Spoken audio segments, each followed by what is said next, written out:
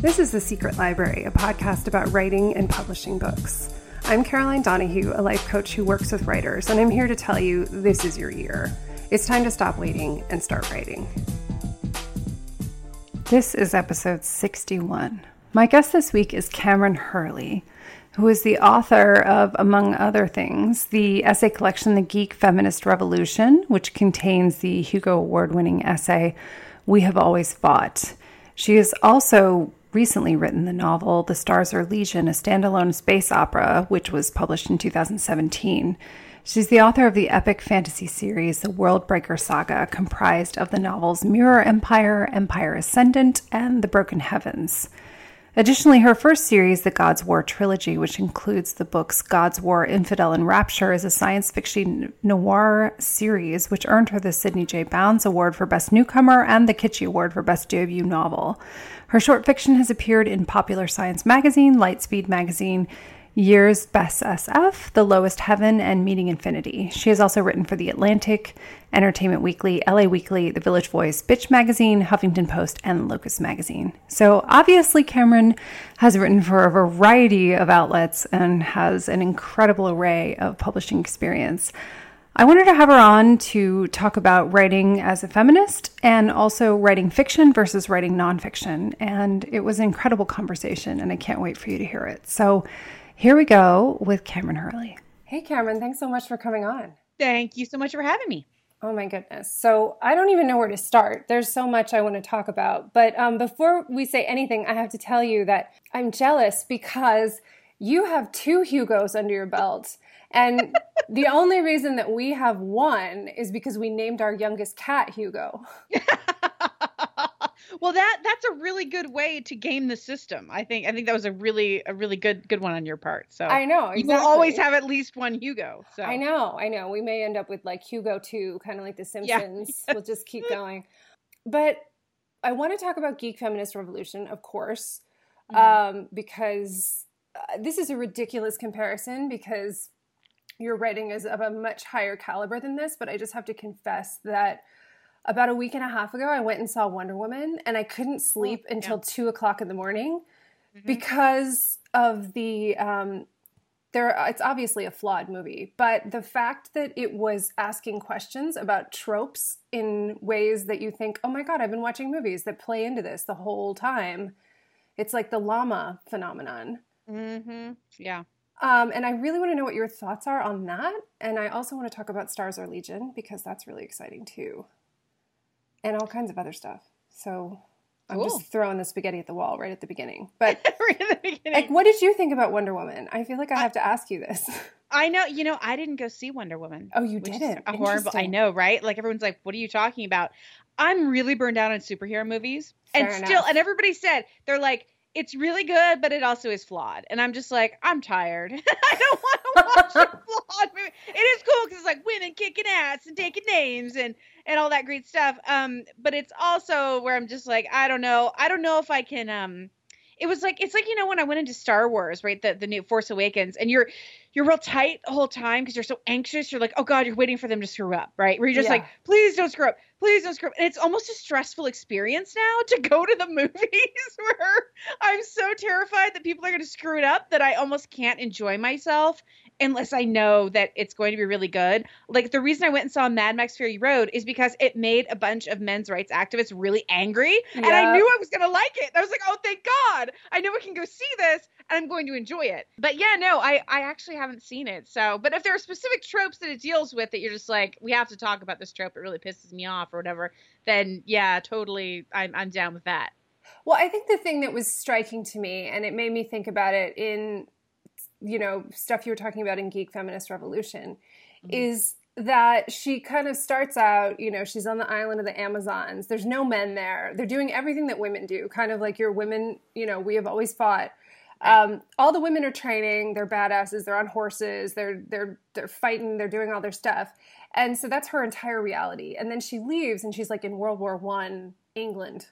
And tries to walk into Parliament. And they're like, oh my God, a woman, And she's like, why? I don't know. What is the problem? Yeah. Like, I don't understand. And just to see somebody who had been in a situation where that was something you never had to think about enter into a circumstance where it's everywhere sort of like made my brain go like, oh my God, this is even more a part of our reality every day than you even think it is.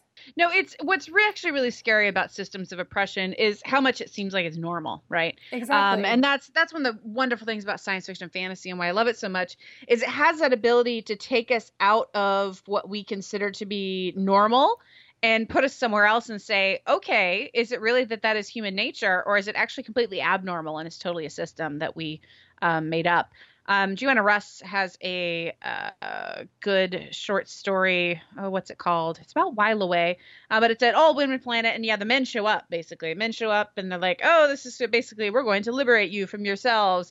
And it's like, as the reader, like it's a sick story to read because you know what's going to happen. Because it's that same thing. They're doing other things. They are having duels for one another's love. They're, fixing all of the roads. They're being in Parliament. It's not a big deal. It's like they don't even think about it. They don't even have to think about the fact that they're female, that they have, bodies that are coded female. And it's very sad. It's very sad when they have to come into our own world and we realize how oppressive these systems are, and how they did get so ingrained within us. And you look at this, of course, with race as well, where until you actually stand outside of it and look at something that's different, and you go, oh shit, this is horrible. What are we doing? So it's that's why I love writing the things that I write. I love showing people how different things can be, because I think it does make us look back and realize how odd our own societies are. Definitely. I mean, I think that's something I love. I mean, it's sort of like taking the things I love about travel and, you go, so, oh, look, this is different. This could be different here. And it kind of multiplies it by a factor of depending on how far you go with science fiction is really amazing. I mean, I loved something you wrote, which I'm probably going to bungle how you worded it, but that you're the most self-aware misogynist, when you were trying to write in a society that doesn't have those conventions, but all of the tropes still kept coming up. Oh yeah. Yeah. I was absolutely one of the biggest misogynists that I knew growing up. Women misogynist is a thing. I mean, we're taught. And in fact, a lot of us as growing up, we didn't, I'm a tomboy, I'm not one of those girls, because you see in movies and TV, those girls are the ones who are, ancillary to the story.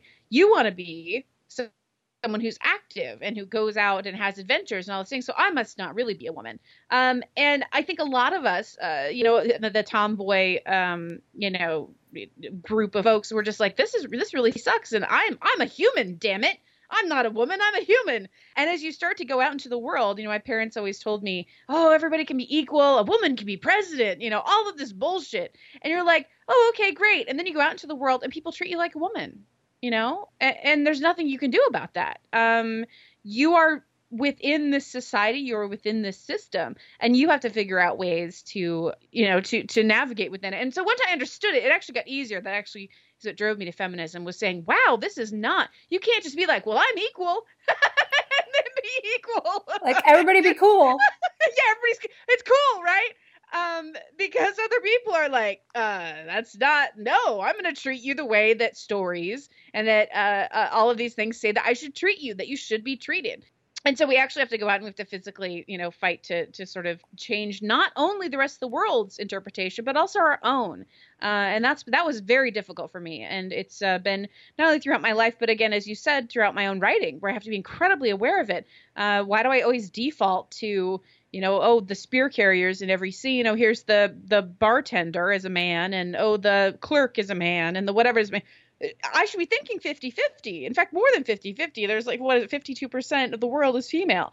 I should be, if there was no such thing as, these crazy systems, I should be thinking immediately, 52% of all of my, characters are going to be female, because that's the way, that's reality. That would be realistic. But it was the same thing again when I went and looked at female fighters, especially in resistance movements, where across the board, in the 80s and 90s, you would see 20 to 30% of resistance movements were composed of women fighters. Like, they were out there in the jungles doing stuff.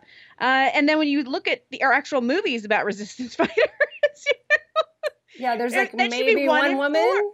Yeah, 1 in 5 or 1 in 4. And if you're not seeing that on the screen, then that is not realistic, right? Everyone, goes on and on about realism. And it's like, no, actually what you're seeing is the perpetuation of a false narrative about how the world works and about reality. It's all completely made up. It gets to all of us. We all think we're above it, but I work in marketing and advertising, and I can tell you right now, we're all heavily influenced by stories, because that's how our brain. That's what makes up our consciousness, is our ability to tell stories and create narratives. So when you manipulate those, and when you play with those, and when you present only certain narratives to people, you are literally creating their reality. And so I take a lot of. I realize that what I do is very important, and I take a lot of responsibility for the words that I put onto the page, because I understand how important stories are to people. So if we could go back to the beginning, because a lot of people listening are kind of not just readers, but also writers and working on the process. I am really interested in how you went from a historical studies degree to a master's in history studying resistance movements to writing science fiction. If you can say something, I mean, I love it. And I can draw my own line, but I'm more interested in hearing yours about how you transition between those points. Sure. I have been writing forever. I think I started writing when I was 12. I've been writing stories. I published my first story when I was 15. Yeah, my first nonfiction when I was 15. My first fiction piece when I was 17. So I've been writing for a very long time. I went to the Clarion West Writers Workshop, which is kind of like the boot camp of science fiction fantasy writing, when I was 20. So I had always written fiction, but there's no money in fiction. There's no money in fiction. So I knew if I was going to go out and my parents insisted absolutely that I had to get a degree. I said, well, great, I want to go to Alaska. So I got a one-way ticket to Alaska, because why not? Amazing. And I realized I needed to, if I wanted to be a writer, I needed to, first of all, find a way to support myself. But then most importantly, I needed to get more stories and more experience in my own life. So I think I went into broadcast journalism for my degree. And I said, and then even back then, even this was 99, I think it was very clear that journalism was about entertainment and getting clicks, not at the time clicks, but getting eyeballs. And I was interested in the truth. I was like, I want to know about the truth. I want to know real things. I don't want to be influenced by these other things. And so I said, well, you know what? There's not a lot of money in this either, but I want to get a history degree. I'm going to write anyway. Why would I get an English degree? I'm just going to write things and read things. So I want to do something and be exposed to things that I wouldn't have normally been exposed to. And I love stories about history. And really, that's what history is. It's just really great historians will just tell you the stuff like it's a story, and it's absolutely wonderful. So I got interested in that, and I don't remember how I got into resistance movements. I don't know. Who knows? Anyway, I thought it was cool, I guess. It is cool. I agree with you. Yeah. And then when I went to Clarion, there was a writer there who was actually from South Africa. And he said, hey, if you're ever interested in getting a master's degree, you should totally come down to South Africa. They're accredited universities, come to Cape Town or Durban or whatever. I said, well, that's interesting, but I have no money. And it turned out I went and saw a grandfather of mine who I hadn't talked to in a long time. And he said, well, if you want to get a master's degree, now that you've paid for your undergrad, he's like, I'll pay for it. And I was like, oh, well, shit, I guess I'm getting a master's degree. I guess so. Amazing. I guess I'm going. You have to do it, right? Yeah. And so, and he didn't care what it was in. And I was like, I really love this, love pursuing this. I was really fascinated with conflict and with war. I read tons about war and resistance. So I ended up in South Africa doing that stuff. So, and throughout this entire period, I was writing science fiction. I was writing and publishing short stories on and off. I didn't publish a lot. I think in my early 20s, the book that finally hit, I was 24. I started writing God's War, my first novel, and that didn't come out actually until 2011.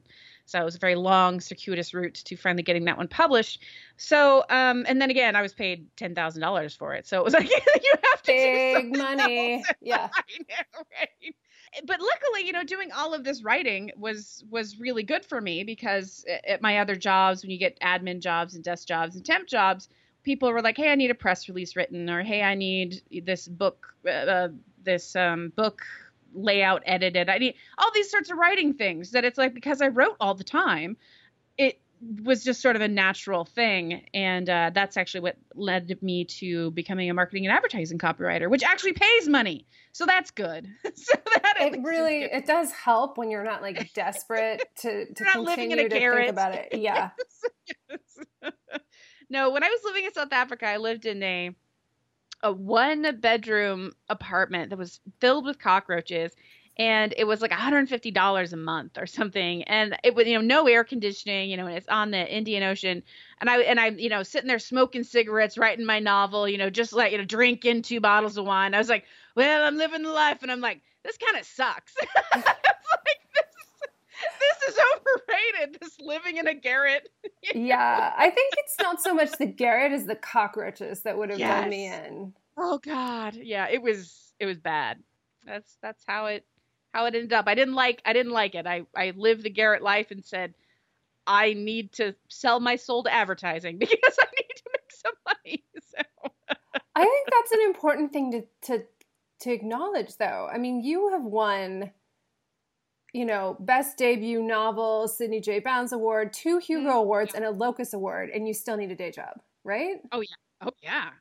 I mean, I think people need to. I still need a job. Yeah. Mm-hmm. Oh, so you got Patreon, day job, and multiple award winning, even more nominations than award wins. I mean, it depresses people as all hell. When I go to conventions and stuff, and they're like, "Oh, so something." I'm like, "Well, I have a day job, so I have limited amounts of time I can get off." And they just look at me, and they want to cry. They're just like, "At your level, really?" And I'm like, "That's what it is, guys. Do you want health insurance? You don't get health insurance as a writer. If you want to live." Yeah, you need to have a job if you want regular income. And again, it's also, I have a chronic illness, so I have a lot of medical bills, I have a lot of student loans. There's other things that I need to pay that I think if all that was paid off, I lived like super frugally, and I never went to any conventions, and I never traveled outside of my house, and I just lived in Ohio and ate a lot of top ramen. Oh, sure, I could do it, but I don't want to live, again, garret living. No, it's not. I mean, because then it's sort of like, you need to have certain experiences in order to put them into your writing. And if you're having to isolate in order to survive as a writer, how is that helping your writing?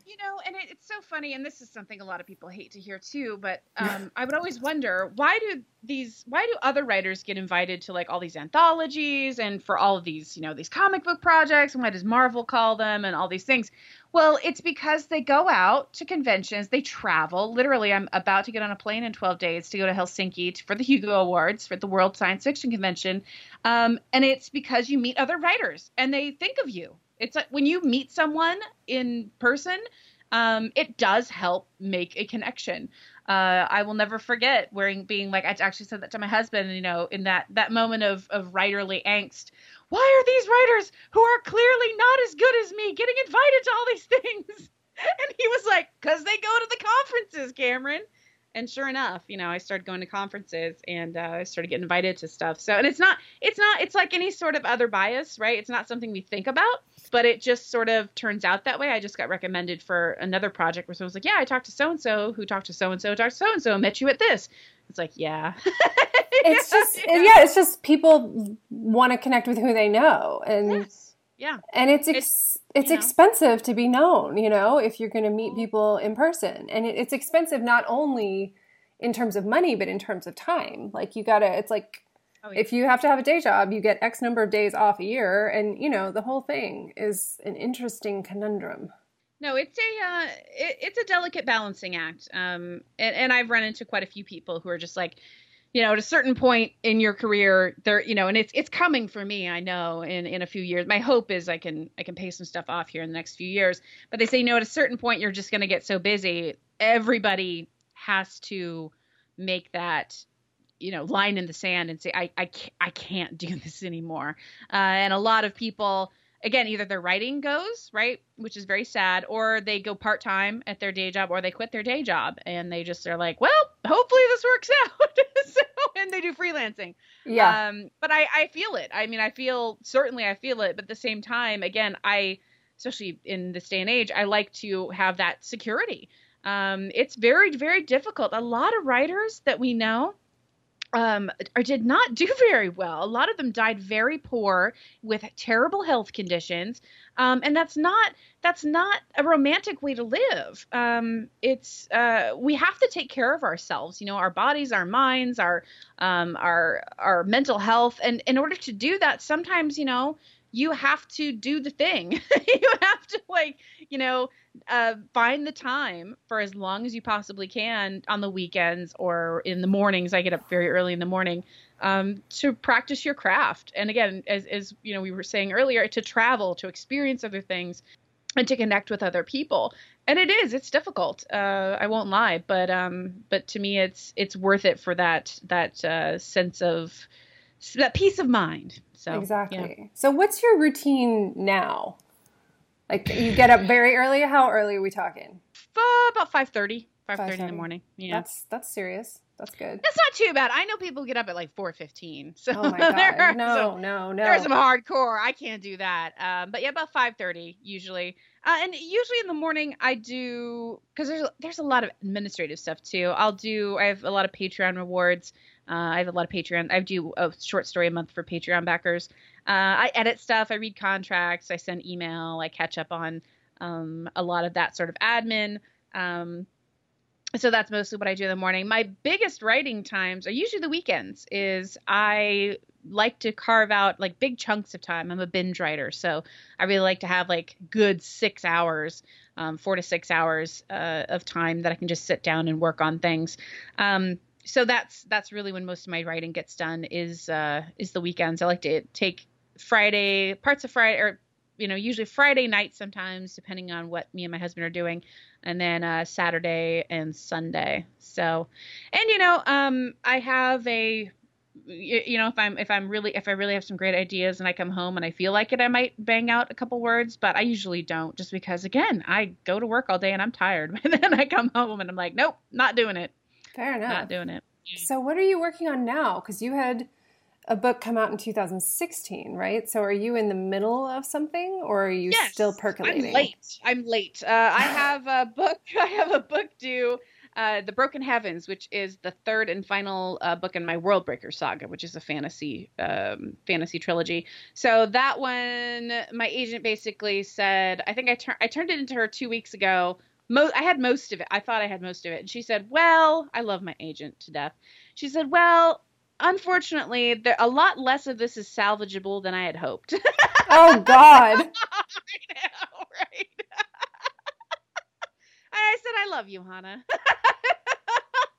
So we talked about it, and there was just some stuff with, again, I had redone the ending at the last minute. And unfortunately, when you redo an ending that is so emotional the way that I had, you have to redo everything that comes before it, because now that you know where it's going, you need to make sure that the entire story is going in that direction. So I salvaged like 60,000 words of it. So I just need to write 60,000 more, and then I'll turn it in. So we'll see how that goes. So how long does it take you to write 60,000 words? Like, what's your approximate timeline for that? I don't know. It could take me 2 weeks. It could take me a year. Right. Yeah. Here's the thing is that sometimes, again, I've been known, I did the second half of Stars Are Legion, but about 40,000 words in 5 days. Whoa. At one point. Yeah. Right. So sometimes, and that was when I went to a cabin in the woods and no, internet, no cell phone signal, no nothing. And basically just got up in the morning, wrote, went to sleep. Got up in the morning, went to sleep. And so it really just depends. It depends on how the book is going and what I have going on that day. I'm very distractible. So I really like to have, again, like if I have no distractions, I can totally do, like Michael Moorcock is really well known for doing this. He has this advice on how to write a novel in 3 days and I get it, because I am that kind of binge writer where I will be very immersive. I will get into the zone. Catherine Valente calls it kind of like falling asleep. It's like this, immersive state where you're in the world and you are totally focused on what you're doing. And I can get out pretty quickly. But if a story is broken, and Broken Heavens, has been pretty broken for me, where it's just I hated it, and some of it was just, the world literally changed around me while I was writing it, and I was like, I hate this ending now. I need to have some hope for humanity. Yeah. Um, so I stopped. I was really stuck for a long time, and I talked with my husband, and he helped me kind of work out this new ending that I really liked. And then I just kept writing according to my previous outline until I got to the end, and the really end, and my agent's like, it's just not, you can't do that. Nice try. We have to go back to the beginning and rewrite it from the beginning. So it could take, I would like it to take 12 days because that's when I leave for Helsinki. Oh, yeah. So it'd be great if it took 12 days, but I don't know. In the meantime, I have another book that's due after that, which is a military science fiction for Saga SF. I actually just started that one too. So that has been started because that one I would like to write quickly as well by the end of the year. But we all, you have to give yourself like these impossible, I don't know. I'm one of those people, I like to, shoot for the stars so I can like hit the moon, where you're just like, right. Yeah, I'm going to go to Alpha Centauri. And then you make it to like Mexico. And you're like, yeah. Mexico's fun. I have to do that. Yeah, Mexico's great. So you have to, I don't know. That's how I am though. I like to constantly push myself. So I think that's amazing. I mean, I think it's, for me, just having one book going is plenty of intensity, but to have another one kind of knocking on the door after it, I commend you for being in that space. Well, I like having multiple projects though, because again, sometimes when you're stuck on one, or again, like when Broken Heavens, after I talked to my agent, I was just like, I need a break. I can't think about it in my forebrain right now. My back brain can work on it. And so I started writing, Light Brigade, which is the military SF book. And sometimes you just need that. I need a break, but I still love writing. I feel better when I write. And I don't feel as good when I'm just like, doing nothing. I get bored. I'm Fair like, enough. after 3 days of like playing video games or watching TV, I'm like, I would rather be writing right now. So yeah, I just finished up some pages for some other project too. So yeah, I got a lot of stuff to juggle, which is kind of silly, but at the same time, it means I still get more done than I would have otherwise. So. No, that's true. And so how does nonfiction fit in with all of this? Because you're writing a ton of fiction, but yet you still have a nonfiction book out and it is a collection of essays. So were you writing like essays over time and then just said, I'm going to collect them all together? Or was it a conscious thing to make the project from the beginning? My agent was actually the one who came to me and said, if we are going to do an essay collection for you, now is the time to do it. And she was very much correct. And she said, so she basically sent me the proposal outline and said, here, fill out this, and this, and I'll do the rest. And it was absolutely her idea. Yeah, I would not have done, I was so exhausted by that. I was in the middle of these other projects, and we managed to squeeze it in between these two other books. And then unfortunately we got way behind, which is another reason this one's behind. But that was another one where most of it was, I think 2/3 of it was already written. And then I wrote 9 new essays, and I did that over a 4th of July weekend, also at the cabin, and got that out the door for that one. So, but again, I write nonfiction when I feel that I have something to say. I have, in fact, open right now is a blog post I'm working on about getting to the bleeding heart of the story, which my agent and I talked about on my own podcast. I have a podcast called Get to Work Hurley. And we talked a lot about getting to the emotional, kind of breaking yourself down, breaking your characters down really to get to the emotional place in the story that they need to get to. And it got me thinking about a lot of stuff. And I was like, oh, I really need to get this down in a blog post. So when I have something to say, I do still use my blog, certainly not as much as I used to. But I also do a piece of nonfiction for Patreon backers, and I do a column every other month for Locust Magazine. So I do still have just these kind of regular outlets, I guess, for nonfiction writing, because there's usually something to say, as part of the community, the science fiction fantasy writing community. We are a mouthy bunch, so we usually have a lot to say. How has the response been to Geek Feminist Revolution? Because I think it's pretty exciting, and just the intro alone had me like ready to pick up a flag and start marching around in the street. And I was curious, I'm sure there's a bunch of people that feel that way, but did you have to deal with any nasties as a result of it? Not anything that was egregious. That's good. I mean, at this point, it's like you just expect a certain amount, and I've muted so many keywords, especially Twitter's the worst offender. I've muted so many keywords, and so many people that it's like I don't really see much of it anymore. No, it was overwhelmingly, it's been incredibly positive. I have, people come to me and crying at signings and stuff going like, this book changed my life and I thought I was alone and this is amazing. And that's been incredibly gratifying because that's why I wrote it. I don't have kids or anything. This is my work is my legacy. And I love this idea that, that kind of rallying cry, especially as you get to the epilogue, which I still reread sometimes to get myself motivated. Nice. Yeah, I know, right? Sometimes you're writing for yourself just as much as everyone else. And I love this idea of that kind of being there and to remind people that we do exist in a continuum. We are all fighting together for a better world. I don't care, what political spectrum you think you're on. We all want a lot of the same things. We want a better world for us, for our kids. We want things to work out. We have different ways of getting there. But we really are united in wanting better lives.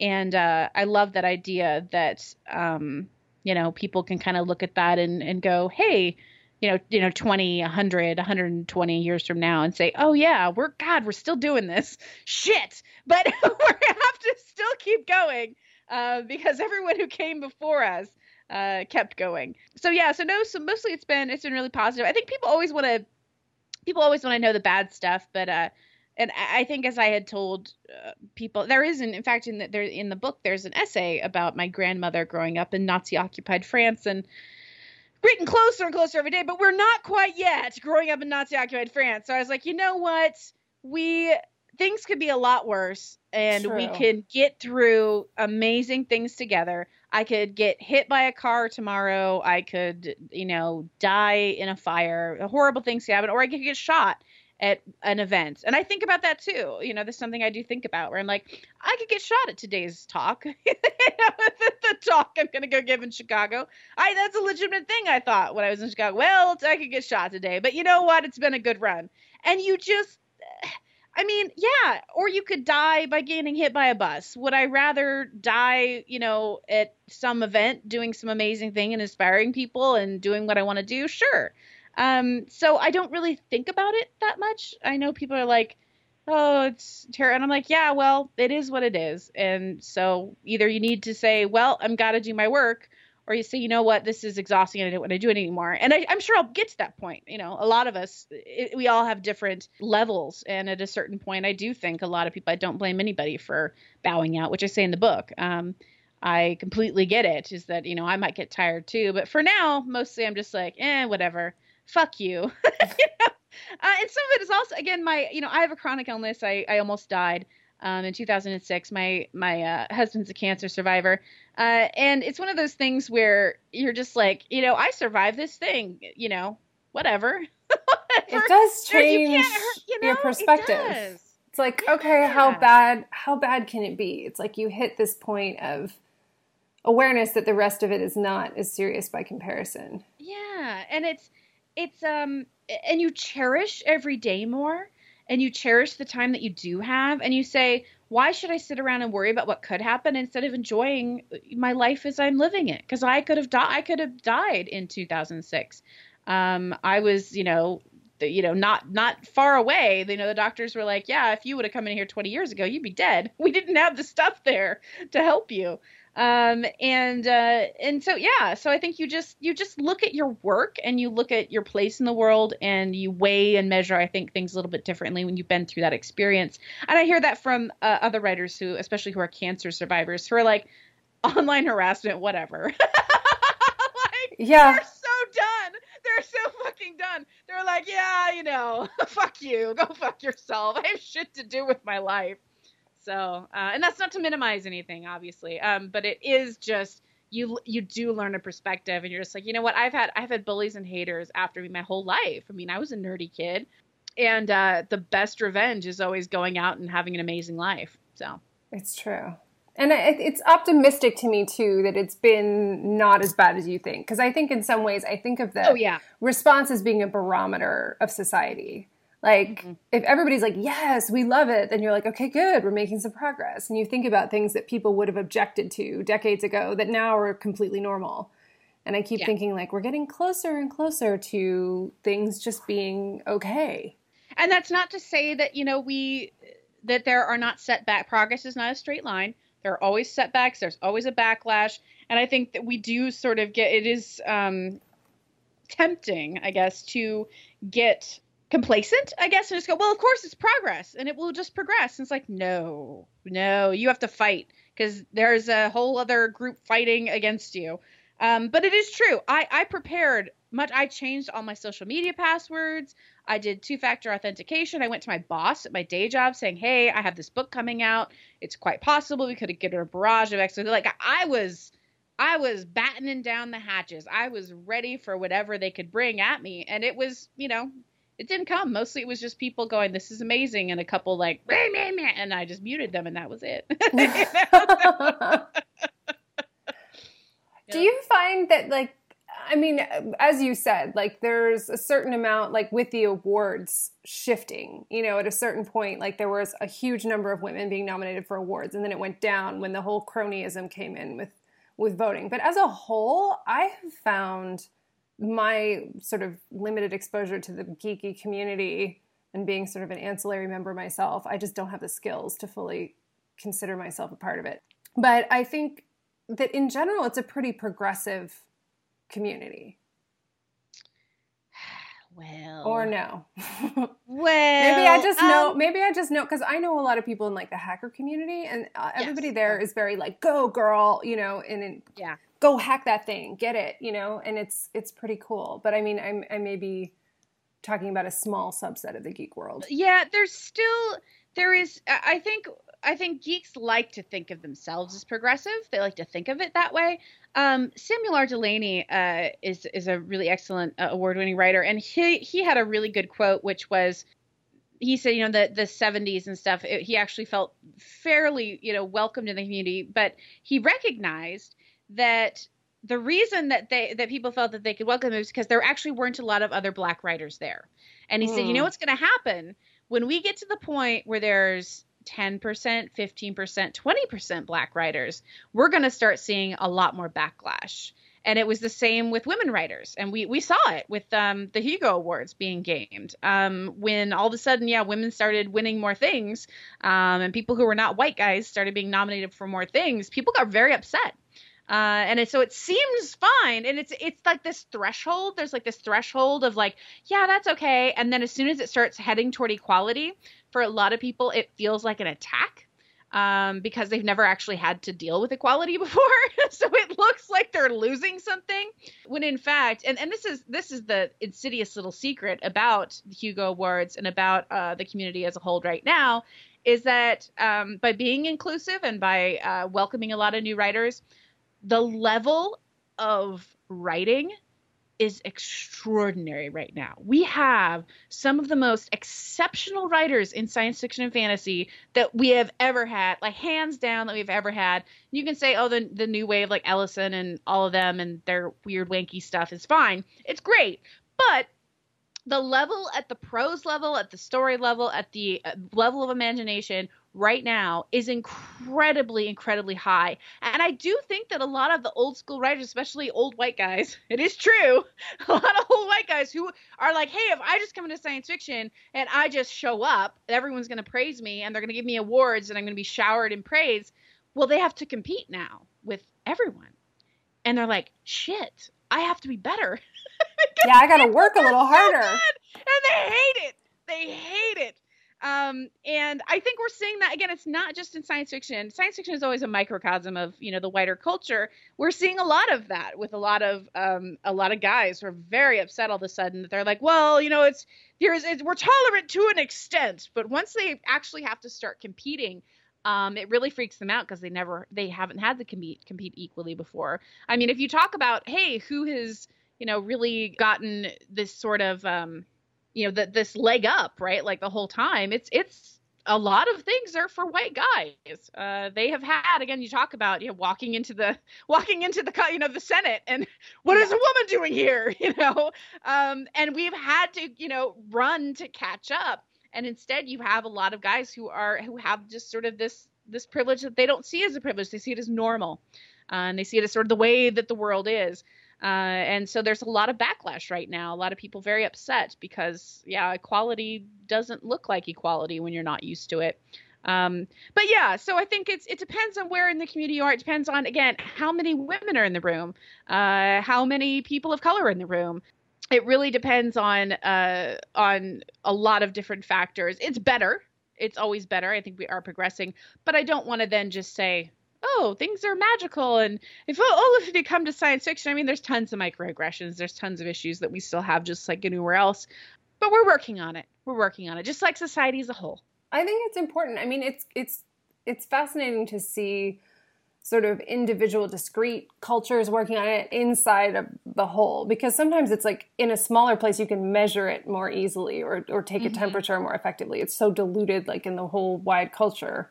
Mm-hmm. It's just like, oh yeah, that's normal. And it's like, it shouldn't be. Yeah. And again, someone asked me at a talk I just did recently, about, again, talking about the Hugo Awards and how it was kind of gamed by this small group of folks. And so what did we do when they gamed our elections? We made sure to go in and to change the rules so that nobody could game it that way again. And I said, hopefully the wider culture learns from what we did, which is, letting a small group of people hijack all of the progress that you've made. Is pretty messed up. So you really need to get together and fix broken systems. It reveals a flaw in the system. So go in and fix the system.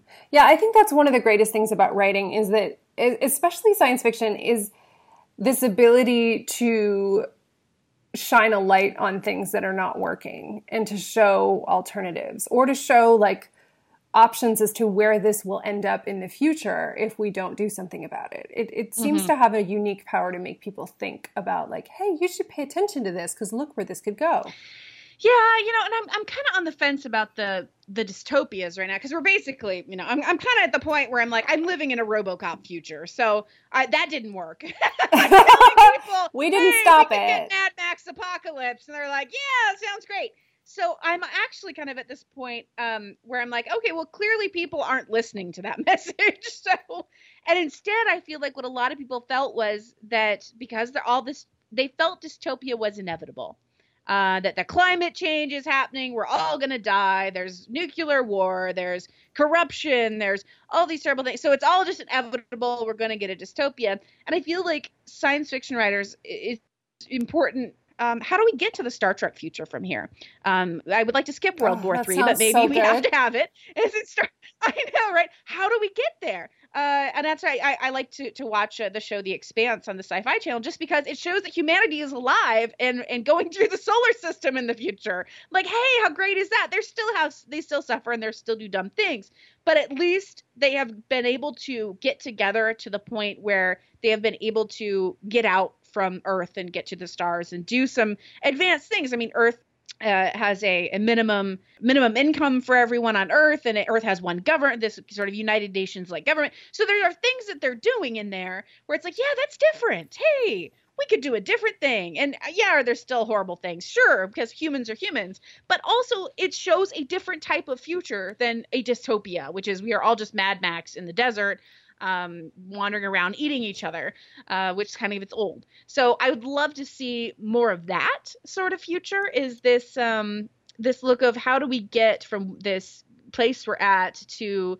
these different, more complex, more hopeful, as opposed to just being like, hey, we're going to go back to banging rocks and sticks together because we're so stupid. And I'm like, no, we are smart enough to overcome a lot of these things. We'll make new problems, and that's new and exciting to talk about.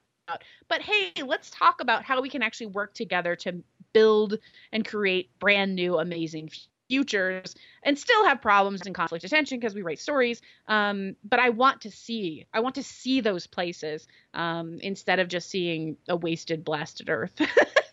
I would too. So maybe we can put a request out. Please write some optimistic, solution-focused sci-fi. Yes. We would like to read that.